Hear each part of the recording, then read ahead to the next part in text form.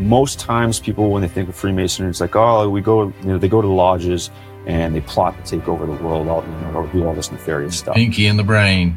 Exactly, right? Like, what do we want to do tonight? Same thing we do every night. Try to take over the world. Take over the world.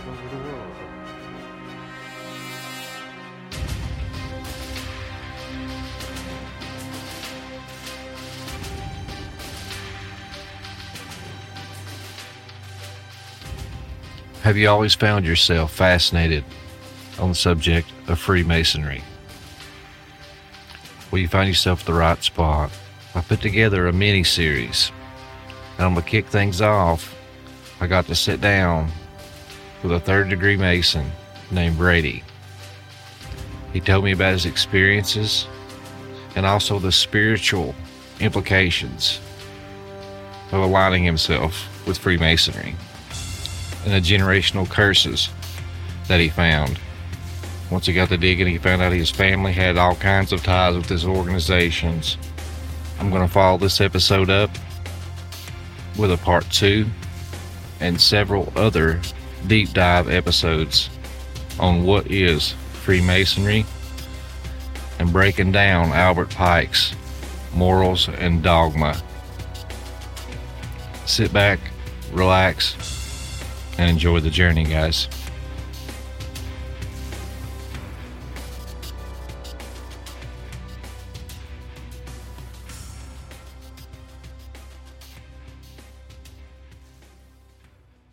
All things continually lead back to serpents, dragons, fairies, Nephilim, and fallen angels. In the distance looms a mystical mountain. As Mike Heiser used to say, if it's in the Bible and it's weird, it's probably important. At its peak, a great fire burns, concealing the Prometheus lens.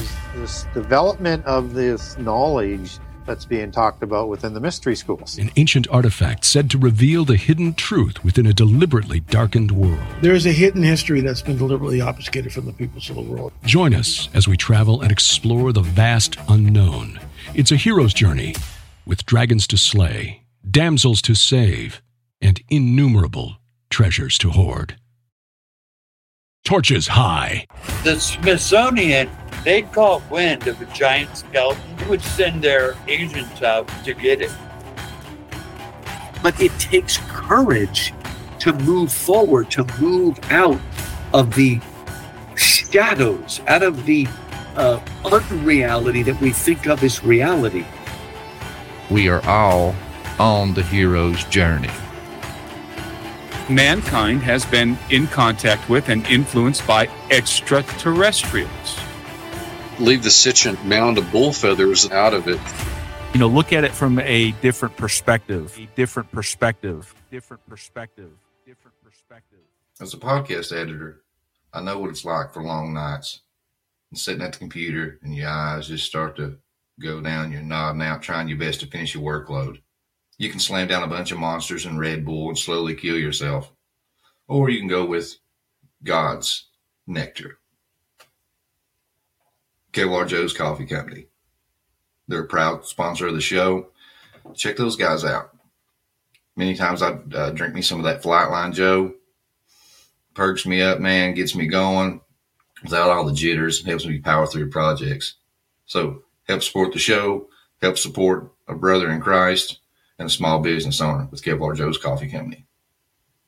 All right, what's happening? What's up? Hold out your glass because we're about to fill it up. Welcome to the Prometheus Lens podcast, the place where the conversations are always enlightening. Now, as far as Freemasonry goes, that's a hot topic, and it's been a fascination of mine. And if it's a fascination of yours, then you've landed in the right episode, because today we have a good brother in Christ that has come forward, and he's speaking about his experiences with the Freemasons. He is a third-degree Freemason. But before we get started, just some little context for everybody before we get rolling in and I introduce our guest. But with Freemasonry, it's often claimed that Freemasonry is the oldest surviving secret society in the world, with numerous beliefs about the beginnings. It seems to point toward ancient and esoteric origins. It's been variously argued that it derives from practices of medieval stonemasons and that it dates events surrounding the construction of the Temple of Solomon, and it is connected with the ancient mystery cults. The creation of the Grand Lodge in England in 1717 is often seen as a major turning point or events of the history of Freemasonry, and the order became more visible to a wider public for the first time. George Washington, Ben Franklin, and a large majority of the founding fathers were Freemasons. In recent years, there's even been connections made with Jack the Ripper. But the only requirements to be a part of this fraternity is that you be 18 to 21, be quote-unquote freeborn, and believe in a supreme deity, which they like to call the divine architect. And their motto, which I've heard say, is they make good men better. So who can argue with that? I'd like to introduce today our guest, Brady. Brady, thank you for coming on, man. Oh, thanks for having me on, man. I appreciate it. I'm humbled by it, actually. So it's amazing how fascinated people are. So I'm 36. As we like to say, I'm a knuckle dragger. I'm a CNC operator. I actually just got promoted to lead hand of our shift not long ago. Been, mostly just in the trades. Did a little stint in finance for a little bit. But for career wise, that's just been, I'm, a trades guy. I like to fix things and, tear things down and rebuild them and stuff. So, that's kind of, what I do now. When I was in finance, so one of the things when you're, self-employed, you got to kind of get your feet on the ground and try to find business, right? So when I was self-employed in finance, I wanted to kind of network myself. And so I came up with the bright idea to join the Freemasons. So I started doing some research because you always hear the conspiracy theories about, the things that go on there and how they, run the entire world and stuff like that.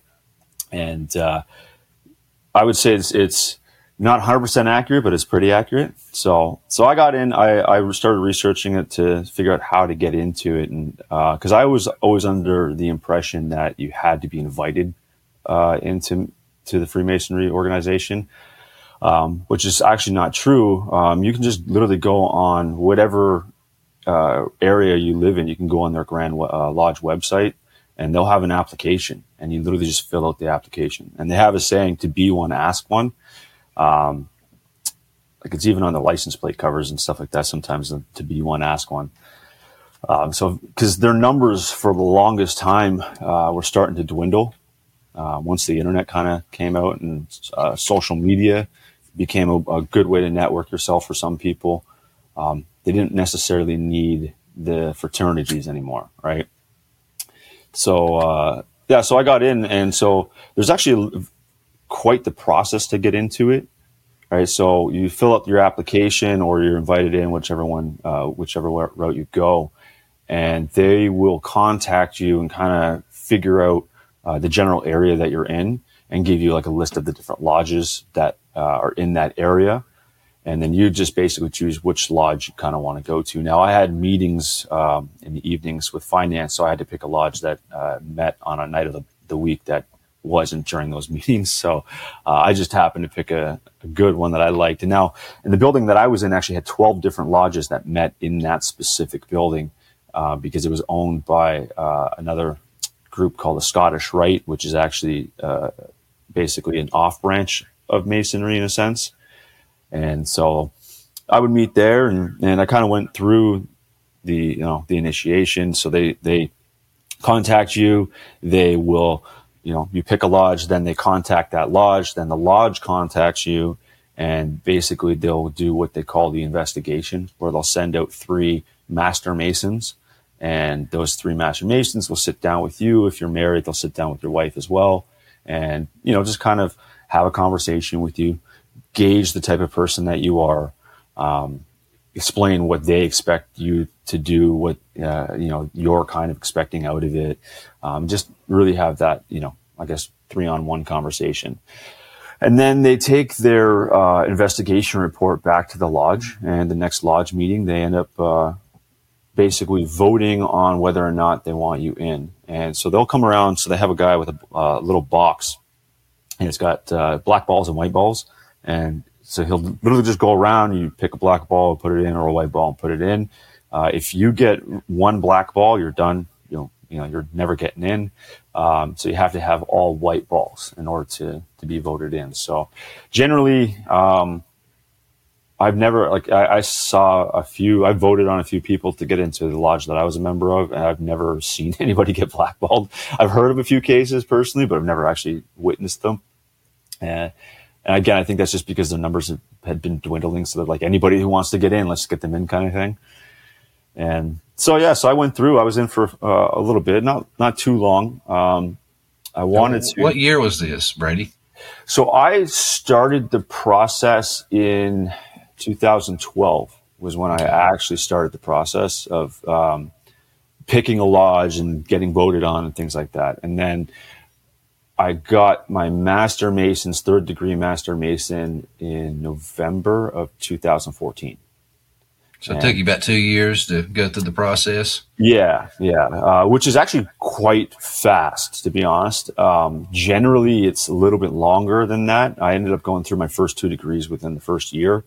But they typically, it's a year per degree, typically anyway. But again, my lodge was we had nobody. Like we barely had enough guys to make a lodge is what they call it. You have to have a certain amount of Master Masons in the lodge. And we had members, but we just didn't have people actually showing up. And so that was one of the issues. Like when I got in, I was the youngest member in my lodge by 15 years. So, and I got in my mid 20s. So, I got in later than some of these other people, but then we started getting guys that were coming back and then bringing their, young sons in, and, they were becoming, generational Masons, which for me, I knew that I had Masons in my family. I actually didn't find out until this past weekend, who they actually were. So, I knew that I had a great aunt and my grandmother who were members of the Eastern Star, which is the women's sector of Freemasonry.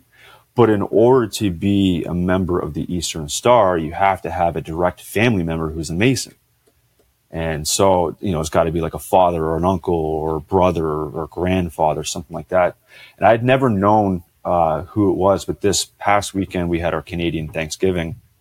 And so, my mom and I were talking about it because she was actually asking me about my Bible, because a friend of hers was telling her about a Masonic Bible that had a whole other chapter in it. And mom was like, "Oh, do you still have your Bible? Is there like another chapter?" And it's like, "Yeah, there's the very first chapter in the Bible is the Master Mason's chapter." And so it just goes through all this other stuff. And I'll show it to you in a minute. And so I found out that it was actually my grandmother was an Eastern Star, a great aunt was an Eastern Star. I had a great uncle and a grandfather and a great grandfather who were all Masons. So I have quite the generational curses going on there. Yeah, generational curses. Yeah, 100%, man, 100%. And family's opening doors, and then you are opening doors, and that just leaves room for stuff like that to creep in. 100%. Like I wasn't born Roman Catholic, or I wasn't even born Christian. When my mother divorced when I was 4, and then she remarried when I was 8, and then so he had 2 daughters, and my mom had myself and my older sister. I'm actually the youngest of the 4 of us, so 3 older sisters. So that was always nice. I had 2. There you go. So you know what it's like. So when we moved, the area that we moved into had a really dungy looking public school. And then it had a really nice looking Catholic school. And so my parents were like, what school would you guys like to go to? And I was only in grade 2 at the time. So, we're like, let's go to the Catholic school. It's nicer. I want to go to that one. So then we had to, get baptized and do all that, the first communion and stuff in order to actually attend this school. So, that's kind of how we got into it. And then I became an altar server for quite some time. And, but then by the time I hit about 12 to 13 years old, I just had a really off feeling about the church in general, especially my specific church. Like we found out a number of years ago now that the priest that was there when I was a child was actually touching boys, and so he pled guilty to that a few years back. The Catholic high school we went to, same thing. One of the teachers was a few of the teachers were molesting girls. One of them was admitted to it and pled guilty. There's a whole load of girls that came forward about it. So, so my instincts of where we were going were pretty good. pretty spot on, unfortunately. So I had this real negative outlook on religion. So I kind of went the other way. Like I met some people and went the complete opposite, dark side, I guess, and started getting into the witchcraft and, and then from there kind of into the new age once I was in my 20s and stuff. And so, yeah, we did, seances and spell casting, runes and tarot and just everything that you're not supposed to do. Yeah. So, which I think was what helped amplify, because like you already got the generational curses from all these Masons in the family, and and then as you're getting older, you're starting to do all this stuff that you're not supposed to do. You're literally you're inviting them in, you're kicking the door down for them, for this oppression and influence. Like I wasn't possessed, flying, crawling up walls and stuff like that, but there's been like 2011 is kind of a blur for me. I don't really remember much of that year. Then I had mental health issues to the point that I tried jumping off a cliff in 2013. And the interesting story about that was, it was shortly after I got into Masons, and by that point I was a second degree and I'd already taken 2 heavy oaths, hand on the Bible kind of oaths. And then my mental health started to really slip. I was going through some personal issues, and I just had enough. Like I was thinking about the next, 50, 60 years of my life, and I was like, it was unbearable. The thought of it was unbearable for me. And so, like, I'm standing on this escarpment in the area that I grew up in, and which ironically was right down the street from a place called the Devil's Punch Bowl. Yeah, like I was trying to, think of everything to get me to walk back from that edge, and I just nothing could do it. And so I went to go forward, and the way I describe it is as if I had like a bungee cord attached to my back, and I was at full extension when I kind of went forward, and it just shot me back because something grabbed me and pulled me, literally physically yanked me back. Wow. And it was like, no, not like this.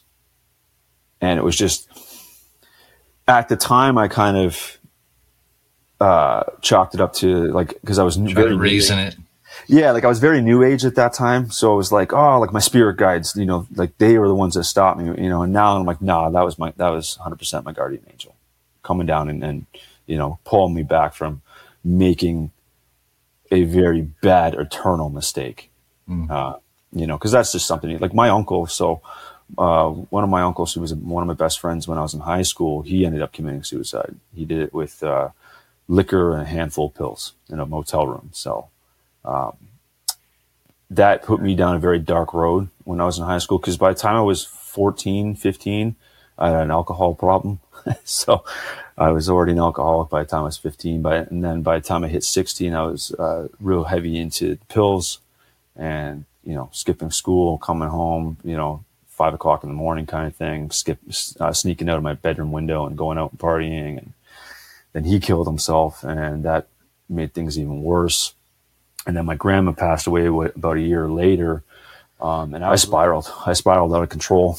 And then by the time I was 18, I almost had a heart attack because of all the drugs that I was on. I tell you, Brady, we've talked over Messenger and stuff a lot, and yeah, I think we've kind of bonded because we're both, same cloth kind of guys. But it's like when I hear your story, I know why we connect so much, because, God, man, we're so similar. But the only difference was I grew up in church from day one, and my grandparents were, praying grandparents. My mother was a praying mother, and my rebellion kicked in once I, got like 15, 16 years old. I just went full rebellion, and just like you, man, just partying, doing drugs, and even delved into, a little bit of witchcraft with some people and doing seances, trying to, just do all this rebellious stuff. And I've had many friends die in car wrecks. I've rolled cars off mountains before and walked away without a scratch. Didn't have a seatbelt on. friends overdose and die right in front of me doing the same amount of stuff that I was doing. And it was just, like you said, we can chalk it up to, or try to rationalize that, oh, it was my spirit guide, or, oh, I was just lucky. No, I mean, that was God. And it's just really cool that you're being, open and vulnerable like that and just sharing your story with us, because I really appreciate that. That connects some dots for me. That's why we're connecting here. Well, to be honest with you, it's up until, like, I didn't start praying. Like, I mean, my girl and I, we just moved to where we're at now in April, end of April, early May. And like I was, we spent about a year looking for a place. And during that time, like I was making offerings to, lowercase g gods at that time. It wasn't until this past, end of February or early March that I woke up one morning and just had this unbearable need to pray, which was the first time in over 2 decades that I was like, I prayed. I woke up, it was very confusing. I to this day still can't understand it. So I was like, but it was just like this overwhelming feeling. Like, I'm like, I need to pray. So I did. And so like, I remember, the Lord's Prayer from Catholic school and stuff. So that was what I did. I just prayed that a couple times and then went on about my day. Didn't think any more of it. Then the next morning, woke up, same thing. Like, I need to pray. And so it became very confusing for me, because I'm like, why do I feel like this? And then from there, it was like, I started finding podcasts that were, because I'm big into the paranormal. I love the paranormal stuff, but I wanted something that came at it from a Christian view. And so that's kind of where I started with that, and it's been this journey, over the last, I'd say 9 months now, where it's like even my parents are like, who are you? Because I'm in my infancy stages of coming back to Christ. I won't deny that.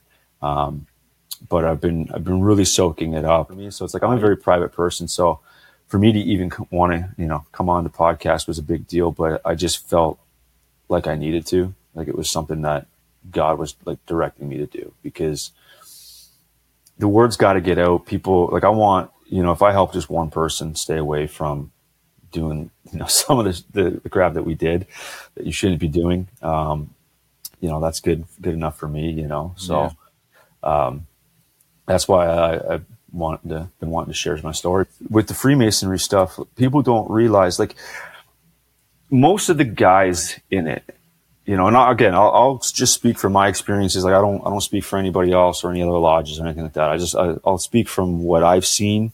Most of the guys that are there, it's a boys club, it's a night out, it's a night away from the wife, having a few beers at the lodge, shooting the breeze. Most times people, when they think of Freemasonry, it's like, oh, they go to the lodges and they plot to take over the world, or do all this nefarious stuff. Pinky in the brain.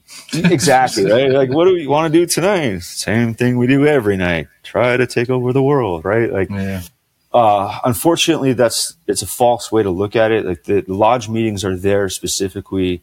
I don't, mean to be blasphemous, right?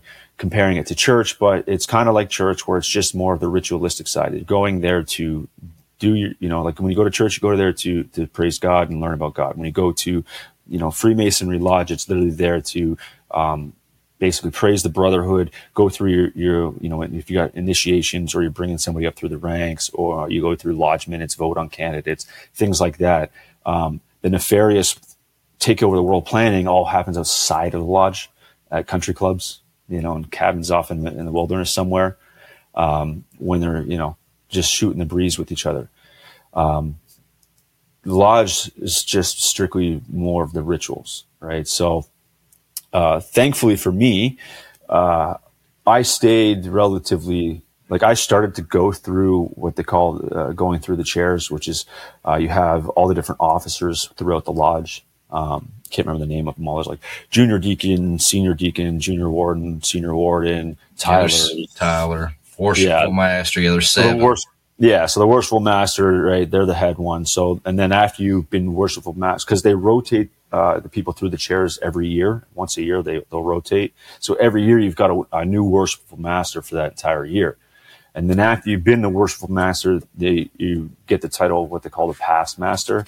And then you can actually, so when you, so I have one of the rings here that I had. So that's my ring there.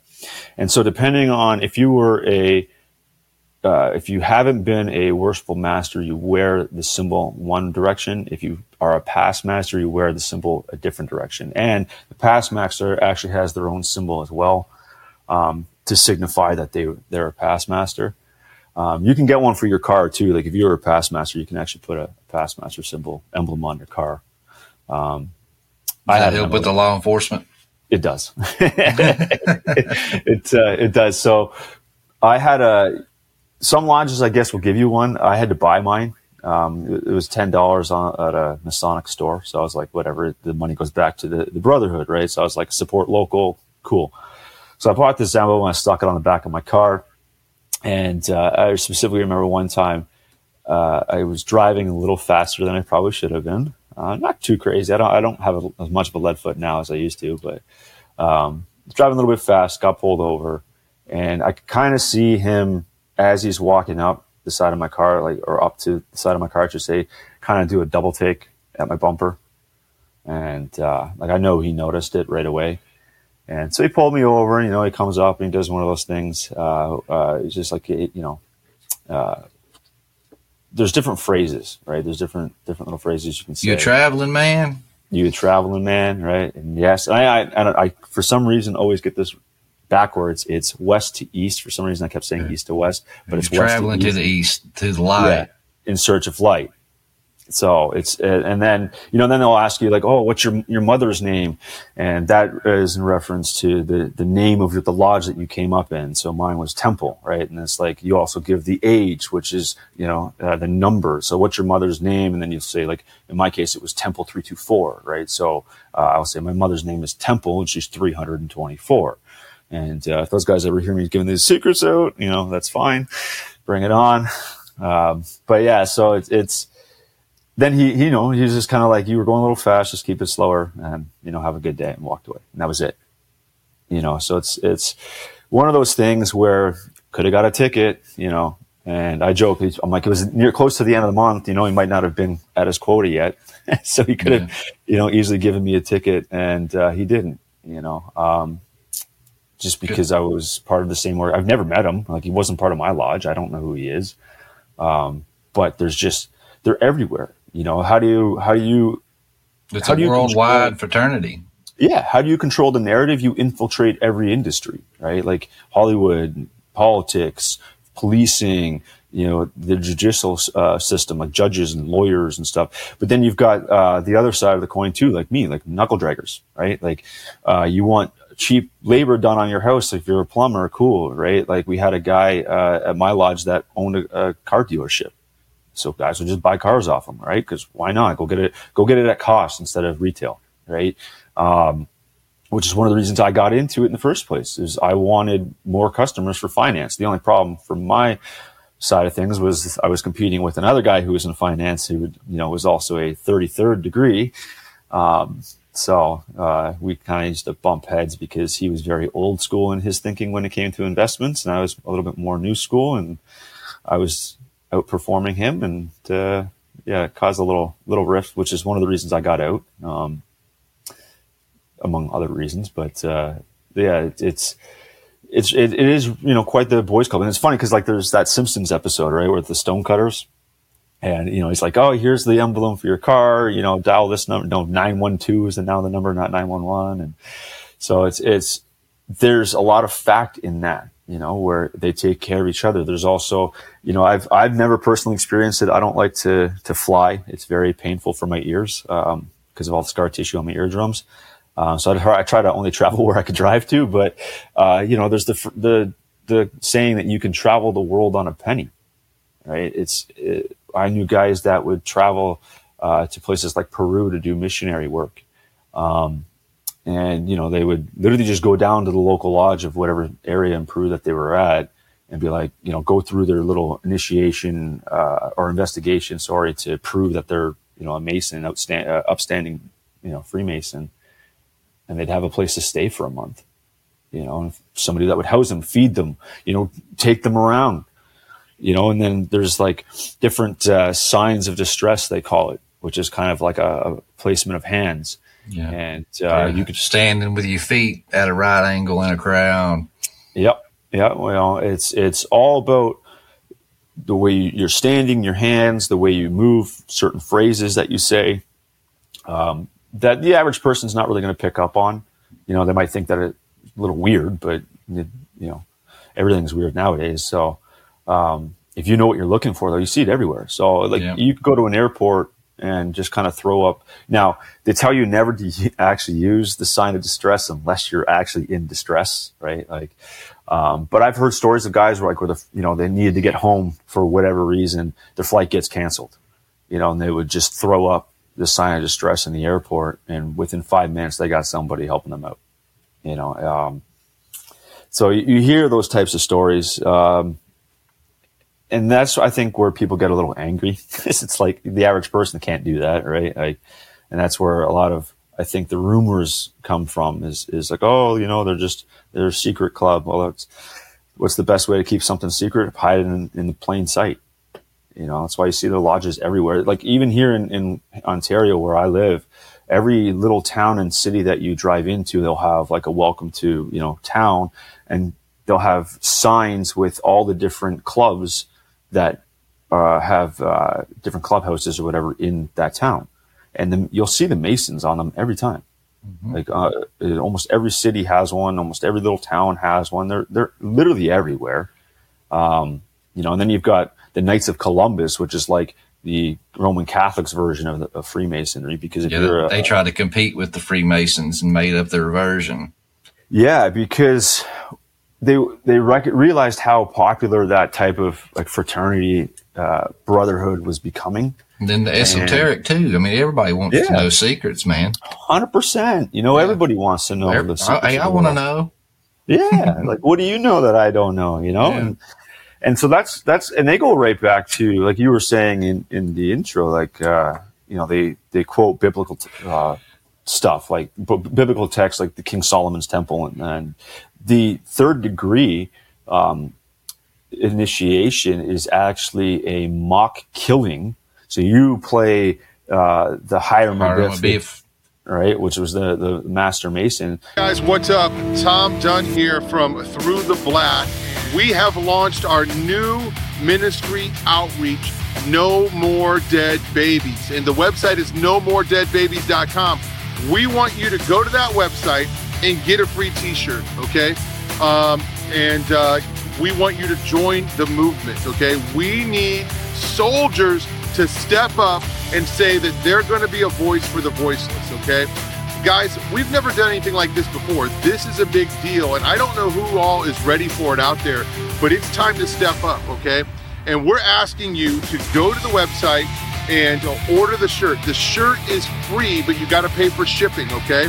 We're going to ship it out to you as soon as we get it. You tell us what size you need, and then we're going to send you the t-shirt, okay?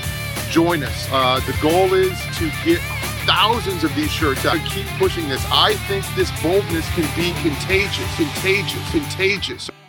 What's going on, guys? I want to take this opportunity to let you guys know that we also recorded a supernatural experience episode that we released to the All Access Pass holders back around Halloween. I talked to Brady in this session for almost 3 hours. He had just some breathtaking stories, just mind-bending stories about some of the supernatural experiences and stuff that he had that was related to these generational curses and this Freemason connection. So if you are an All Access Pass holder, be sure you go to your feed and check out that episode. I think we called it Generational Curses. And if you are not an All Access Pass holder, head on over to PrometheusLensPodcast.com, sign up. It's easy. Very painless, 33 cents a day, gets you all access pass to members-only episodes, early access. Actually, you get 48-hour early access to all episodes. You get exclusive episodes. You get access to the private community, and we also have monthly chats and Q&As. Come join us on the hero's journey. And also, keep Brady in your prayers. Brady's been having some health issues here recently, so any kind of prayers that you can send up for him, I know he'd greatly appreciate. So back to the episode, guys. You play him unknowingly because you have no idea. You've never seen this ritual before. You have no idea what's going on. And if you're a second or a first degree Mason, when they open the lodge, so they open it in first degree, then they'll open it in second degree, then they'll open it in third degree. And if you're a second degree, you can't be in the lodge. So I've actually been to meetings where I literally had to sit in the hallway for over an hour because I was only a second degree. I wasn't allowed in the lodge.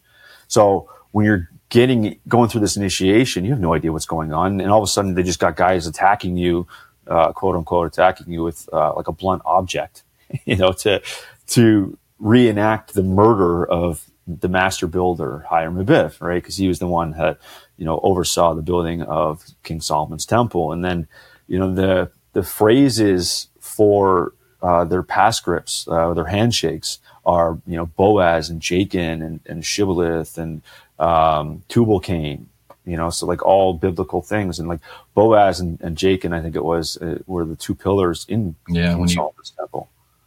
Right. So it's all representing strength. The other one represented wisdom. And when you combine wisdom and strength, that gives stability. Exactly.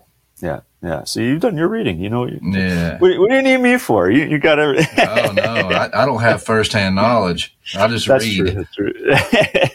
Well, to be fair, like most of the ritualistic stuff is like you can find it online easily. If you know what you're looking for, like you were saying, you've been reading Morals and Dogma, right? So that talks a lot about it.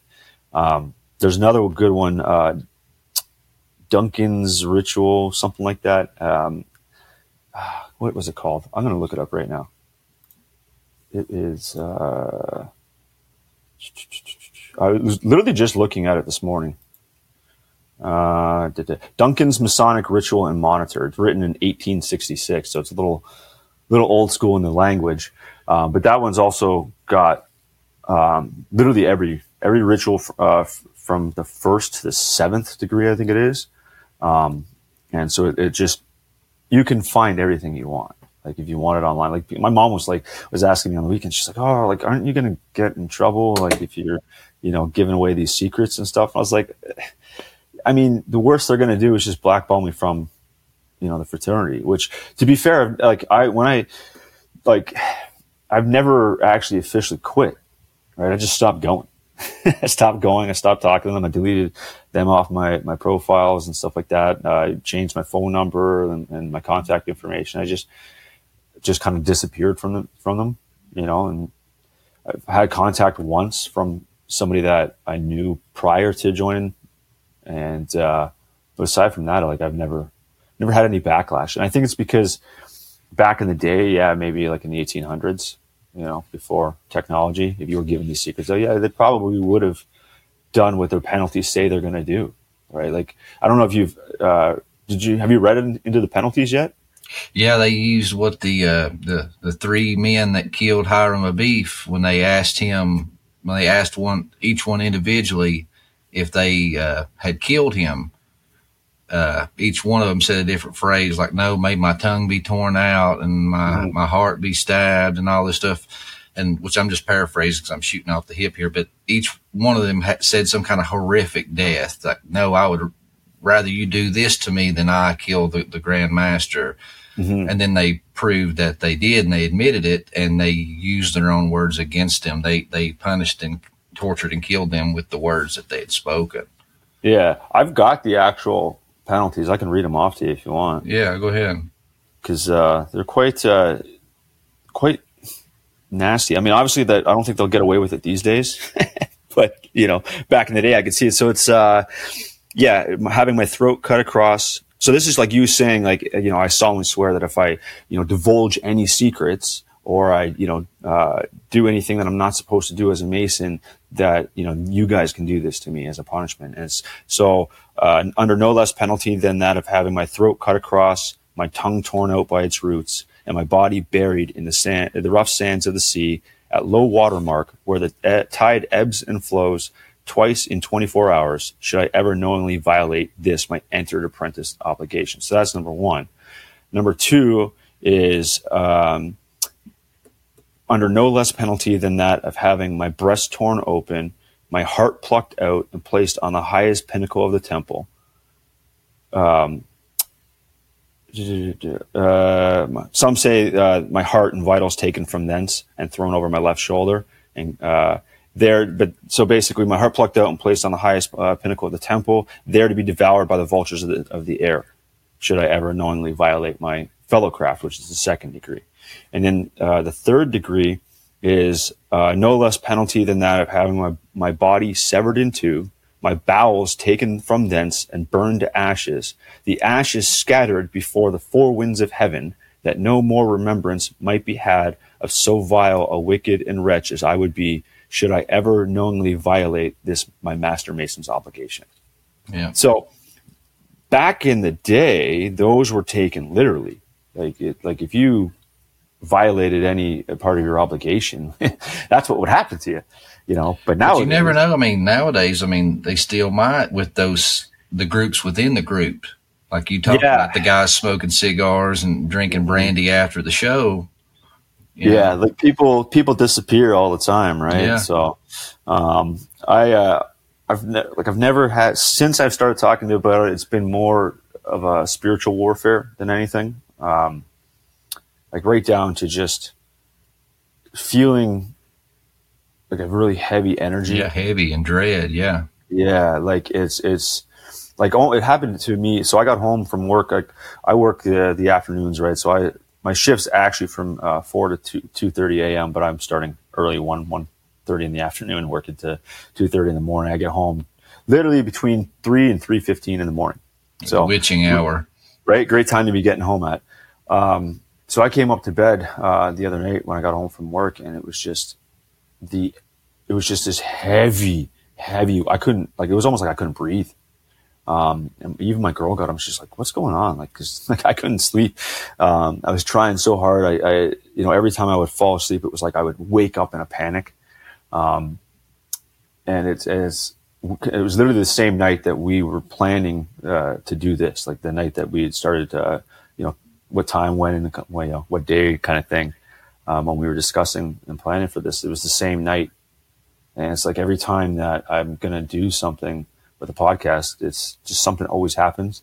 The first one, my wife, she had a blowout on the highway going into work the morning of. So it's like I got no sleep for the first podcast that I was on. Second podcast was same thing. I can't remember what it was, but something ended up happening. I don't think my headphones, my headsets weren't working properly. They couldn't hear me at first. It was like just weird. All weird stuff always happens around the time that I'm going to be speaking about stuff. So yeah, it's just spiritual warfare. Which I was going to address the 3 degrees and kind of the rituals. So, but you started with the third one, and basically how you said they were reenacting the murder of Hiram Abiff, and they come at you and they pretend to kill you, and it says that they knock them to the ground, and like you are dead, and they.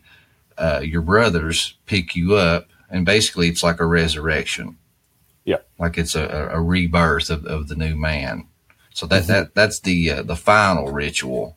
But to lead up to that, like the first one, the very first initiation is, give me just 1 second. The rite of destitution.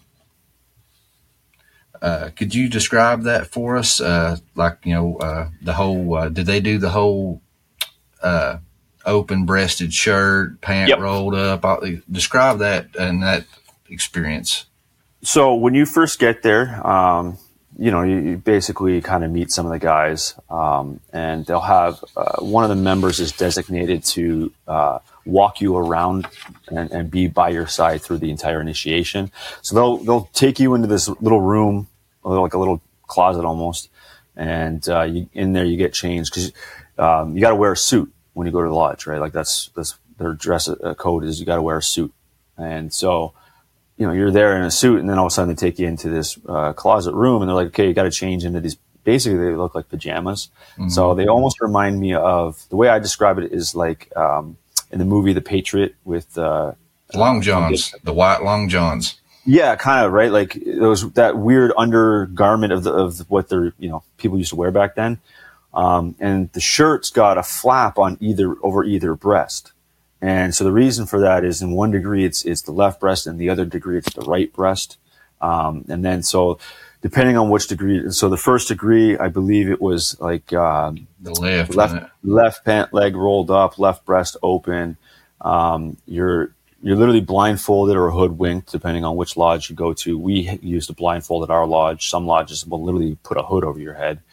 And then you have a tow rope, a cable tow around your noose around your neck. Yeah, exactly. Yeah, and so that's what they're guiding you by. So you're basically like your arm is locked with the other Mason who's leading you through, but he's holding on to the tow rope.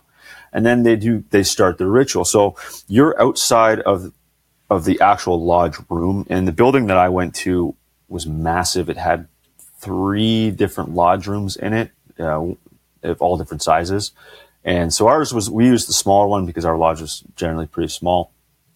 So we're on the 3rd floor. So you're standing in the hallway outside of the lodge room, blindfolded, ready to go. And then they do the knock on the door.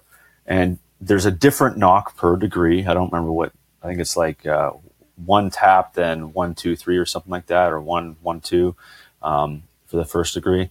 And so then the inner guard, they'll open the door. And they have it's like, oh, there's an alarm at the door. It's like, oh, see to what the alarm is, like old Shakespearean kind of talk. And they open the door and they instruct you to take a step in. And you go to take a step in, and then all of a sudden you feel a poke on your chest over your heart. Now, they have a sword. You're supposed to use, I believe, the square for the first degree. I don't know if it's the square or the compass. It's one or the other, but they're supposed to use that. But some lodges use the sword. We used the sword in my initiation for some reason. Don't know.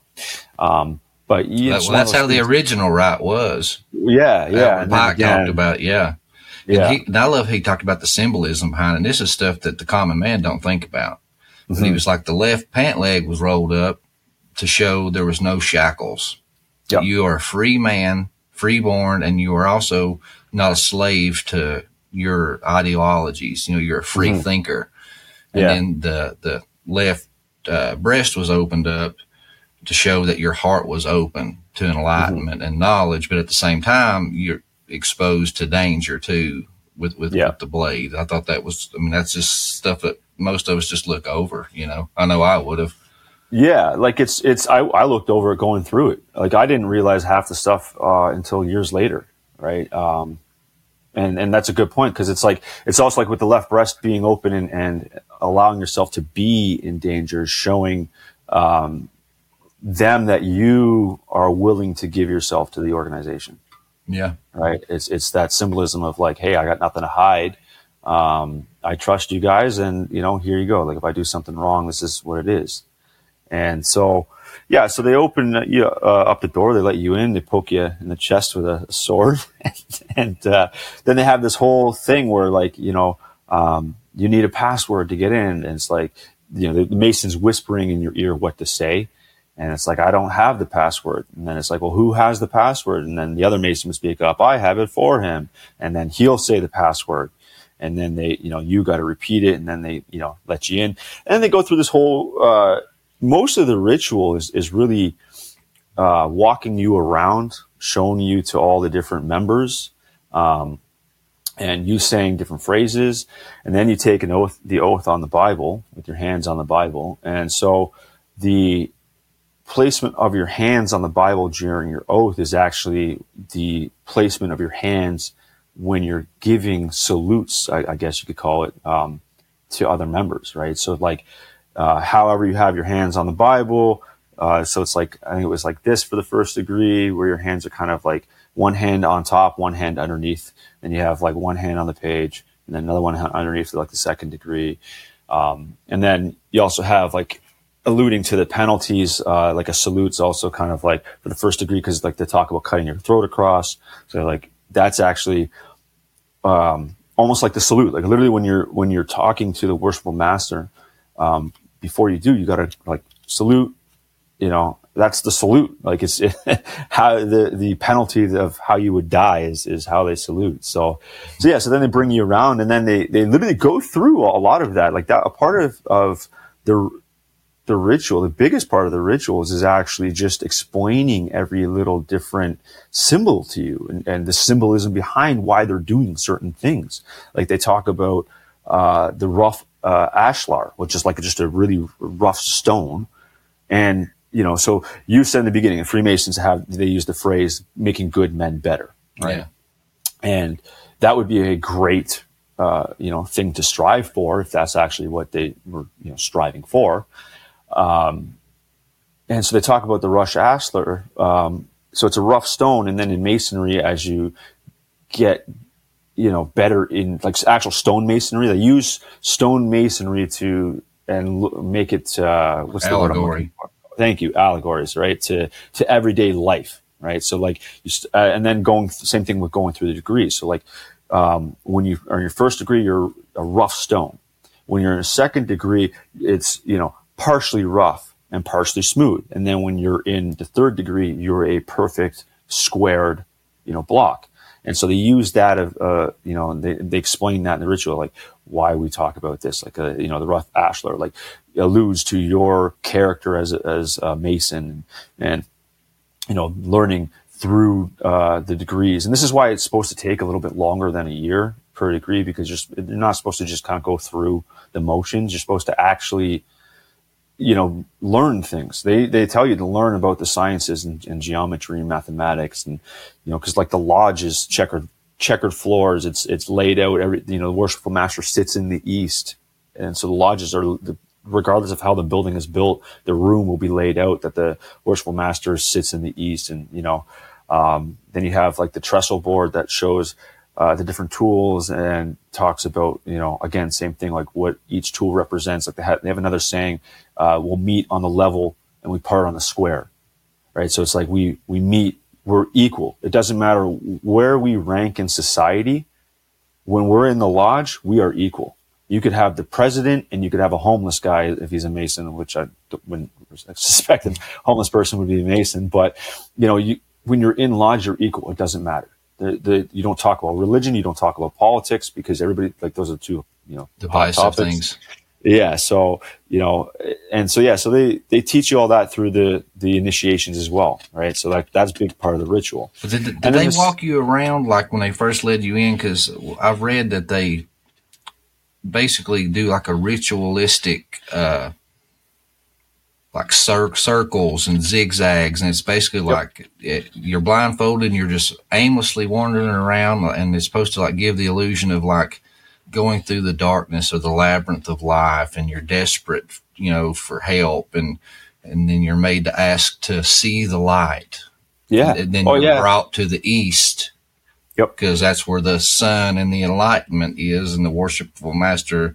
I didn't know if that was just stories or no. That's 100%. That's 100%. They walk you around blindfolded, and they basically show you off to all the different officers, because each officer's in a different chair, and then you have your members spread out throughout the lodge as well. And they're walking you around, 3 times.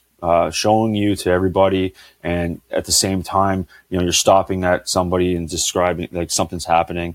And then, they get to a point where it's like, what are you in search of is one of the questions. And it's like, I'm in search of light.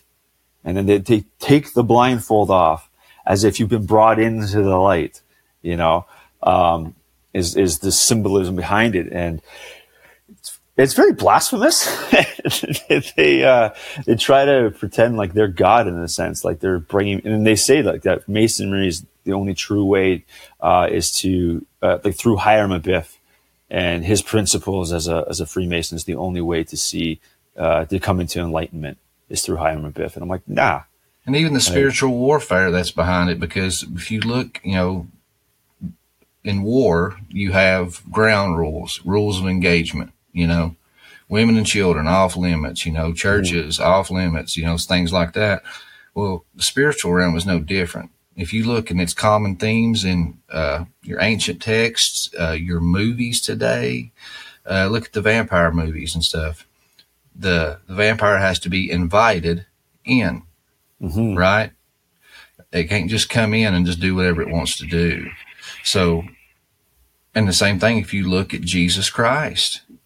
He can't just come into your heart. You have to ask him to come in, And that's basically kind of like that's what it reminded me of, because it's like you're wandering through the dark and you're lost, and you have to request the light. And it's kind of like an invitation to that other realm. I mean, it's just kind of, when I read that, that's what it reminded me of.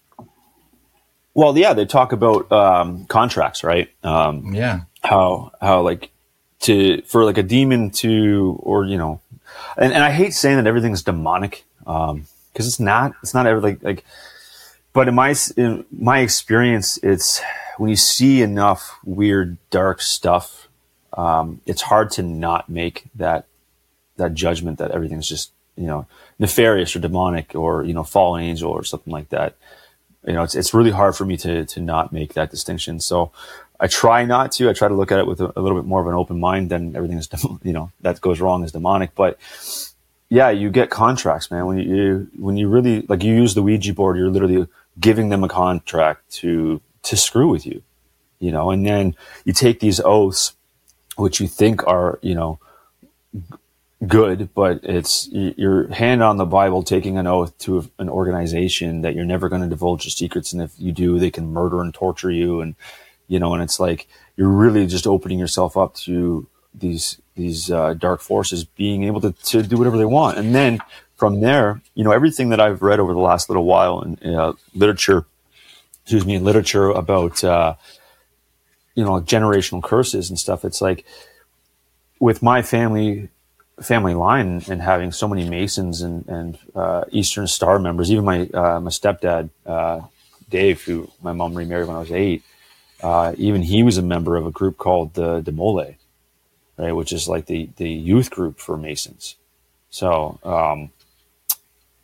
I got so much of this generational curses, or even just ties to Masonic Freemasonry. So it's like, it starts to make sense when you start to piece things together. And like I said, like if you look into the darkness, it'll stare back, because they want you to look at them. Yeah. You start to see it everywhere. And you start to see people change when they start to look into the darkness. And it can send you down some deep depression, because they want you. They want to take you, right? Like they want you to take your own life, because then they own you for eternity. So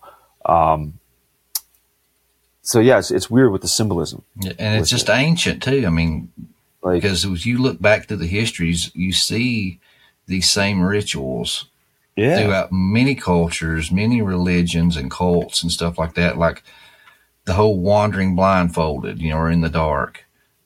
That's what the priests would do at the temple of Asclepius. Asclepius, when you look at the EMS trucks today, you got this staff with a serpent twisting around it. Well, that's Asclepius. And people would go with their infirmities to these places. And if they decided to heal you, they'd give you this, poisonous mushroom or whatever drink to make you hallucinate. Then they'd lead you down into labyrinths underneath the temple. And you would have to wander lost until you finally passed out of sleep, and it was loaded with snakes. And the snakes would reportedly crawl over you, and then they would heal you. And then you look at the cult of Mithras, which he was a sun deity too, a rising and resurrecting sun god. Yeah. They would do their initiation rites in caves in the darkness. Yeah. And you'd be led around through 7 stages. And it was to symbolize the 7 spheres, which were the planets, because they thought that when you died, you had to journey through these sacred spheres one at a time, and each time being bestowed a gift. until you reach the seventh heaven. And that's where the judgment is. And if you, as you used earlier, if you're not blackballed, you get to stay. But if you're blackballed, then boom, reincarnation, you got to go back and start over again. Do not pass go, do not collect $200. Yeah, reincarnation is an interesting idea, actually. Yeah. I don't know how I feel about that as a belief system. I used to kind of think that it would be a cool idea, but then I'm like, life sometimes is so hard that it's like, I don't know if I'd even want to come back if I had the choice. Especially the way this world's been going. So, yeah. But yeah, even they don't talk about it much in Freemasonry, but you could basically be any religion and get in, right? Like you can request to have, if you're Muslim, you could have the Quran instead of the Bible. If you're Jewish, you can have the Torah instead of the Bible. They refer to that as the sacred law, right? Yeah, they call it the three great lights when you approached the worshipful master. It was sacred law, the square and compass, and number one, I think. Yeah, and so you can basically, the way they do it too, the reason they do that is you just have to believe in a supreme being. It doesn't matter what name you give your God. You can be any, basically.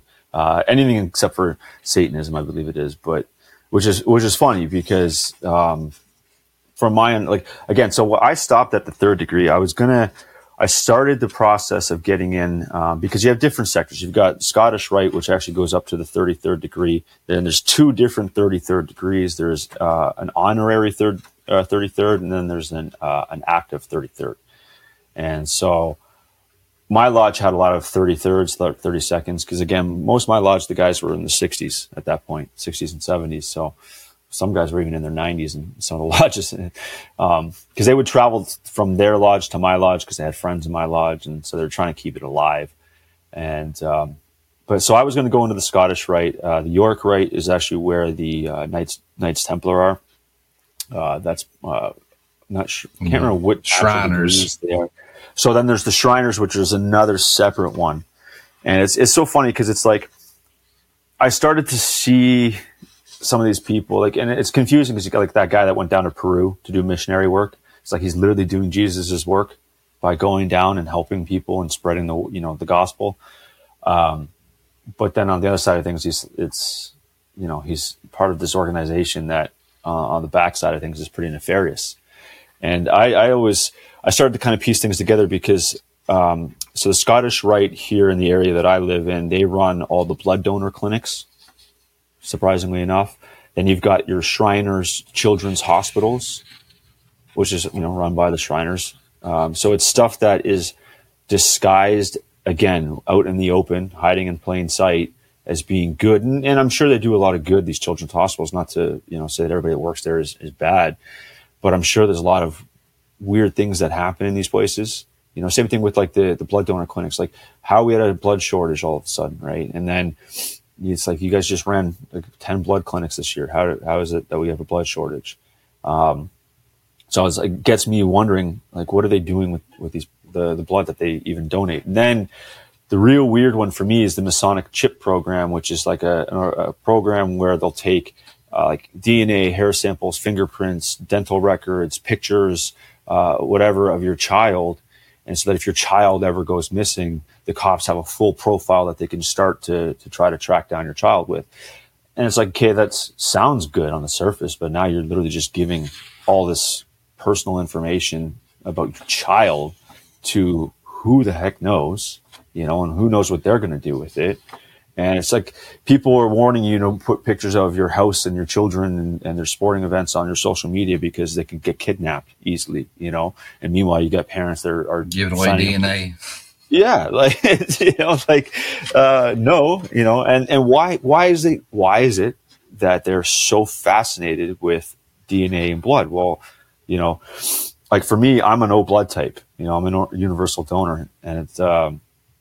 So it's like they always used to love my blood, but then they changed their regulations about a decade ago where they won't take my blood because I had cancer as a child. So it's now they're like, oh, no, your blood's tainted. I'm like, oh, all of a sudden it's tainted. Okay, great. Like, I'm like, I'm sure if you needed it that bad, you would be taking it because, it's been 30 years now that I've, been cancer free, guys. So, but yeah, it's so you get these weird, nefarious organizations, in my opinion, disguised as good.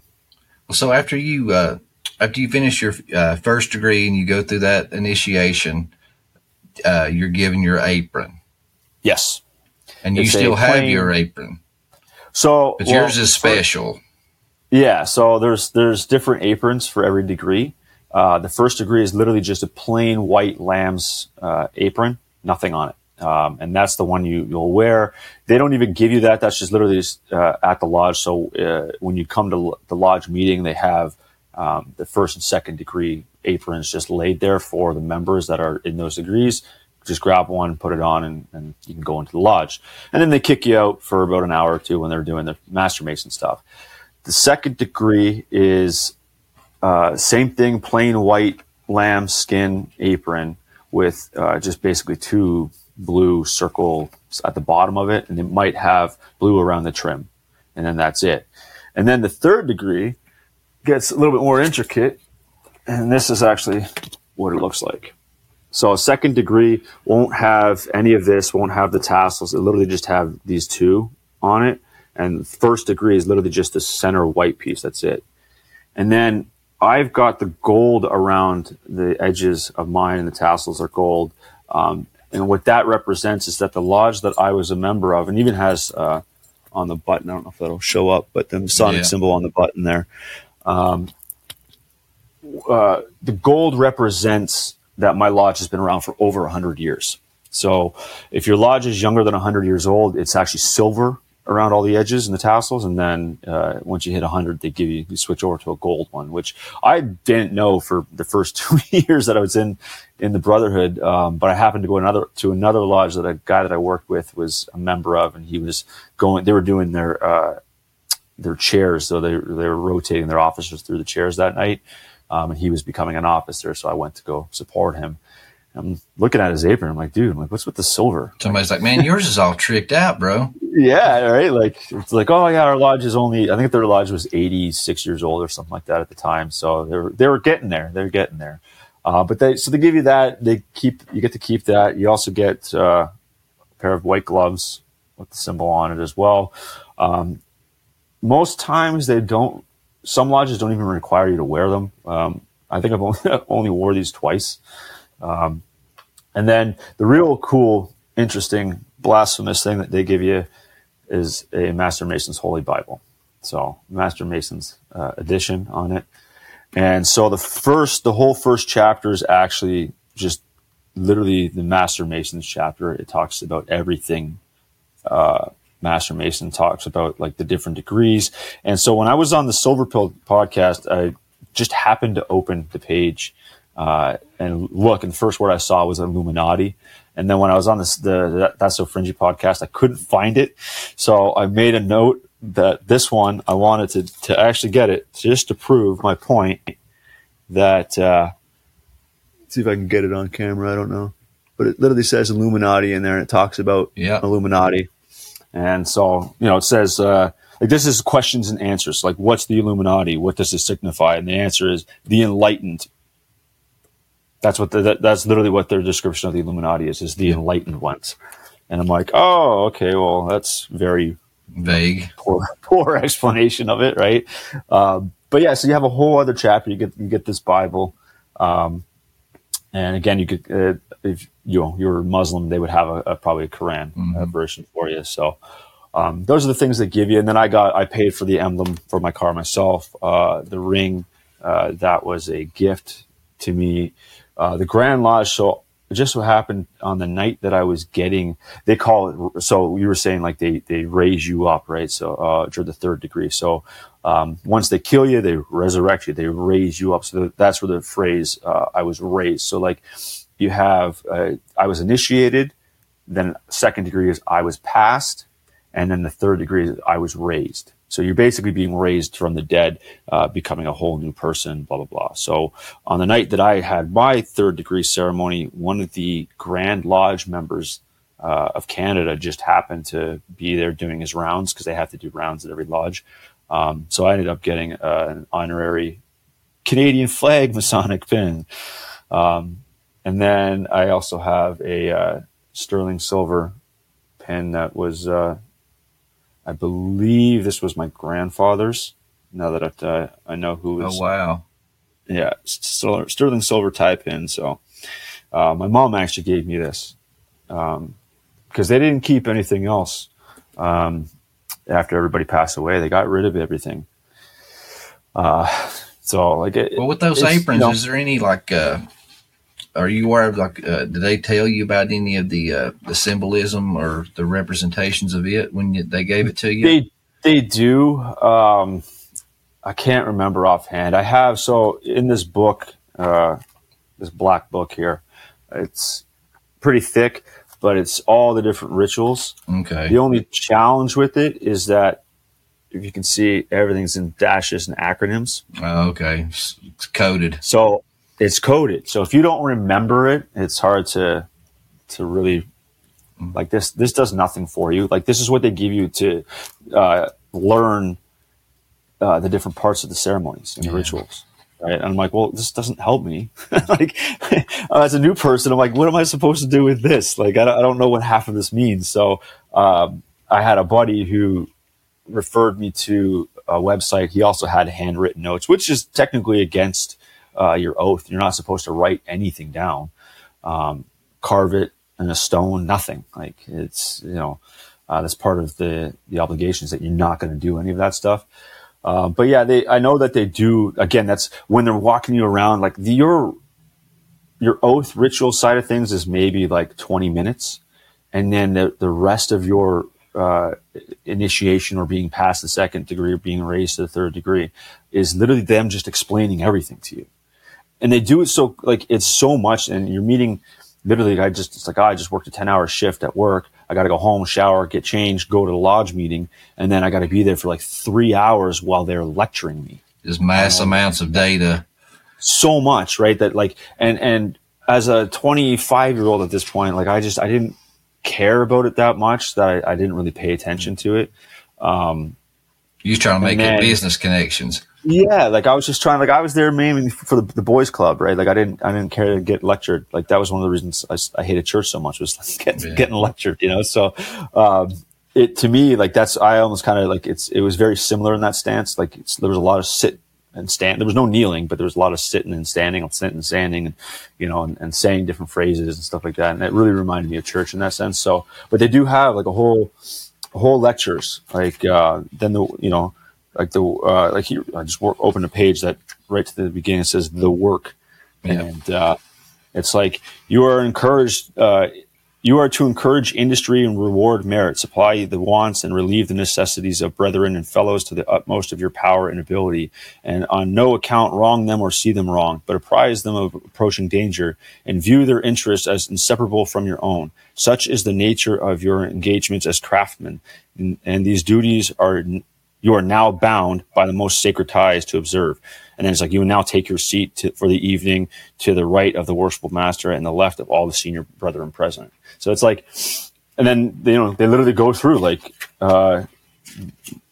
more raised, like they talk about, the same thing, like what's the compass allude to, what's the square allude to, what's Jacob's ladder, because they talk about Jacob's ladder in Masonry. That's too. In the second, I believe second so, yeah. degree, because I was about to ask, because I know the second degree I read in Albert Pike's book said that there was a winding staircase with 7 steps, and that when you take the initiation of the second degree, you are led and you ascend up this winding staircase of 7 steps, which again goes back to, the 7 sacred sciences, the 7 planetary spheres of Mithra. You're ascending.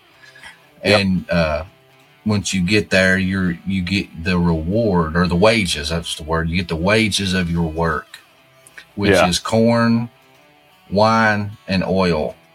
And it said the corn is your sustenance, because we all need bread. The wine symbolizes happy, good times. And the oil was, I think, joyfulness or something like that. But basically it was saying that for doing the work, which is good deeds, these are your just rewards. It's the first time I've heard that in about a decade. You've done your research. Your research. That's definitely a deep dive into that. Yeah. Actually, that's good. I like that.